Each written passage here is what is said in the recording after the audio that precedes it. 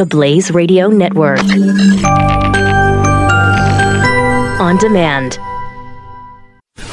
Glenn Beck. The Blaze Radio Network. Well, the attack order came down late Friday night. The U.S., France, Britain launched a total of 105 missiles at 3 chemical weapons facilities deep inside of Syria. Explosions could be seen, could be heard inside the Syrian capital of Damascus, with coalition firepower making really a mockery of Syrian air defense. We're going to shoot them all down. Yeah, you didn't even see it coming. Here's how the attack went down. While Syria scrambled to hide their military hardware within the safety of the Russian bases, all eyes went to the growing U.S. naval buildup in the Mediterranean. One Russian admiral even threatened to fire a torpedo at the USS Donald Cook, which was parked alongside the USS Winston Churchill. Now, both destroyers appeared to be holding the fort until the cavalry, or in this case, the Armada, arrived, but it was all a ruse. The attack order was given, and U.S. naval ships in the Red Sea and the Gulf went into action. At the same time, B-1 bombers launched from Qatar began dropping air-launched cruise missiles that are state-of-the-art. They've never been used before in combat, and it was a masterstroke in precision and modern warfare, and exactly what you would expect from somebody like Defense Secretary Mattis. So, what happened? Well, after nearly a week of the coalition threatening a possible strike and an equal amount of time hearing Russia threaten grave consequences, we're left with a few realities. First of all, I mean, it was cool. It was cool to see that, you know, we fooled them, and cool to see the new technology, but it was impressive on that level, but it's not going to stop Assad from killing his own people. It won't scare Russia and Iran from supporting him. And both the U.S. and Russia came out kind of looking silly in this whole story because we're fighting like school children at the UN. And the hard reality is both of us really don't have the motivation or the balls to go all in when it comes to Syria. And that's a good thing. For several days after the April 7th chemical attacks, the West went all Wyatt Earp, you know. I don't Wild Earp, you know, with an English accent. I'm coming, and hell's coming with me. Then Russia barked back as if they were Curly Bill, and really nothing happened. At the end of the day, our attack was minimal. It was borderline symbolic, and for Russia, they got their bluff called and got punked in front of the entire world. But both countries are not willing to go to the mattresses in Syria. And again, that's a good thing. Now, Russia has threatened a response, but I think you can take it to the bank that response is going to come in the form of a cyber attack. So that could be problematic. When and where it happens is anybody's guess, but that is Russia's main strike weapon. It will be fought with ones and zeros. Meanwhile, the real war in the Middle East continues to build. And the real war is Iran's biggest goal in being in Syria to encircle Israel. The longer Assad stays in power, the larger the Iranian presence will be on Israel's border. And that is what the world and the media should be watching. The Israelis are going to be forced to strike. Russia and the U.S. don't have a dog in the Syria fight. But for Israel and Iran, Syria is everything. And this is the fight we must watch. The coming Iranian-Israeli conflict could and will affect the entire world. We pray for Israel today and pray that our leaders and our media and our fellow citizens are keeping their eye on the ball.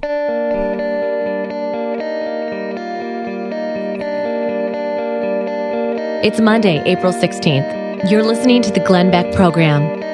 So the reaction was interesting, to say the least, on this Syria thing. I thought it was a yawn fest. It was kind of like, you remember when we had Shock and Awe? And everyone's like, oh, Shock and Awe, man, it's going to be Operation Shock and Awe. It's going to be the full force and might of the United States military. And then it happened, you're like, yeah, that was interesting. It's possible things like Independence Day have skewed our impression of the U.S. military. Yeah. Have you ever seen Darkest Hour? It's much better. Okay, this not is really real. A movie. These are real things happening to people. Right. I mean, they hit 3 sites, right? So, I mean, this was not a... I saw the before and after pictures. You were impressed. I wasn't. Well, I mean, I don't know. I mean, there's some potentially impressive things about the technology that are how precise the missiles are. However, whether that is, that doesn't necessarily say anything about the scale of it. I mean, again, what they themselves are saying, look, we hit 3 targets. We told everybody in advance we were going to hit chemical weapons outlets. All the information is that, they were able to move a lot of the stuff outside and bring it to Russian bases. We talked about that last week, so that they would make sure that it wouldn't be destroyed. So, I mean, it's another message, right? The Trump administration sent a message last year, which apparently they did not listen to, and now we're going to try another one that was a little bit bigger. Can I ask you a question? What is the message? I'm assuming you saw this because this was big news, at least in my house. What was the message that Alex Jones was sending? Well, I think the most important message, as always, when it comes to InfoWars, he's always going to focus on the most important message. Yeah. It was a very emotional day at InfoWars. Yes. And I would say this is my top story of today. Is it? It is. Yeah, this is a good one. This is a good one. Not my top story, but it is a good one. Here is, first of all, Alex Jones was very upset that we went to a missile strike in Syria. And first, can we have the one that has about 6 words in it that you're allowed to hear? Oh, yeah. This is Alex Jones yelling as he responds to Syria strikes. Okay. Is there nobody here in this world? See, now I'm pissed right now. Hold on, we need to stop for a second. Hold on one second. Hold on one second here, because to set this up, he's not actually on the air here. It's important to know that he is broadcasting. He's doing like a Twitter live feed. So this is not his actual show. He has just turned on the feed and is off the air talking about Syria as it comes down. Now, if you don't follow these things, and why would you? But if you don't follow these things, the conspiracy angle here has been since the beginning that Donald Trump is right for not being quote unquote tough on Russia, which I don't even think you can say anymore. But Donald Trump is right for not being tough on Russia because Russia are the good guys. Russia are the people who are in there. They're the ones who are fighting ISIS. They're the ones who are doing all the right stuff. We're doing the wrong stuff. Yeah. So this is the one reason why I am playing this, because I mean I know you and Pat have like a club where you get together, I think, every Tuesday and just play clips. So fun. But I don't subscribe to that. Yes, you do. Bull crap. You most not as much certainly do. Not We're like an hour one, break one, and you're letting me play this. Yeah. You must enjoy it. No. This I enjoy. Okay. This one I enjoy. Because he's out of his mind nuts, but also I think it's important to show. And there are other sites that I have read in the past that I'm reading now, and I'm like, I think these are Russian operatives. I mean, it is so clear that we are the bad guys and that Russia is the good guy, and Putin in particular is the good guy. That it's remarkable. So here he is on a tirade, being so angry that we would betray our Russian allies. Listen. They fought Al Qaeda, they fought ISIS, they fought it all. And now you got Mattis and all these people all over us. And the liberal fascists censoring us everywhere the last 2 days. We did an emergency 36-hour broadcast trying to stop this that could lead to World War III. And you liberal pieces of you support this you degenerate and Mueller and Comey and you. Every major analyst, see, I shouldn't even be on there right now. Every analyst agrees that this could trigger World War III unlike anything in our history. And the Russians were the good guys battling ISIS and Al Qaeda. I'm not a Russophile. I've never been to Russia. But I've studied the geopolitics. They are the white knights. And our military 5 years ago joining the Russians to block Obama and the Arab Spring and do the right thing, did the right thing. And now Mattis looks like a Emperor Palpatine. When that knows full well that Al-Qaeda and ISIS staged all those chemical attacks, and now they're blaming it on the... Wow. Okay, so stop. I can't take it. That's how deeply some Americans are marrying in to the Russian storyline. These Russia chemical attacks were staged, that we knew it, and that we are the bad guys, and that Russia, the good guys.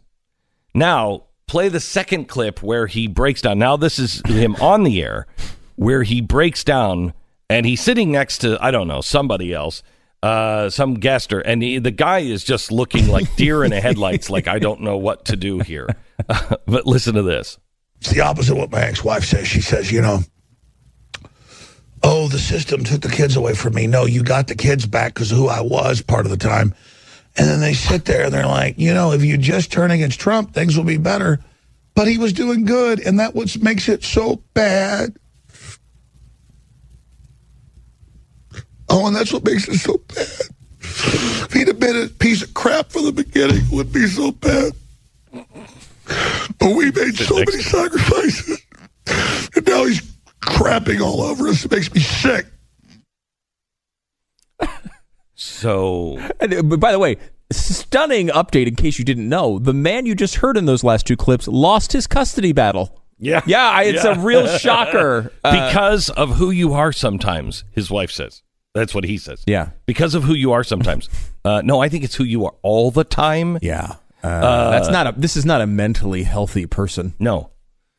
And he is turning on Trump because Trump is betraying him with Russia. That's phenomenal. That's phenomenal coming from an American, I was going to say broadcaster, but whatever he is. That's truly phenomenal. And as dangerous as anything that the Weather Underground was doing, I mean, this is now an operative, just like the Weather Underground and some in the 60s were operatives for Russia back then. And spreading all the praise and glory to, Lenin. Now it's just Putin. I mean, the Same Russians story. are the white knights. Yeah. I mean, what an incredible world he must live in to believe that. The Russians are the white knights. Glenn Beck. The Blaze Radio Network.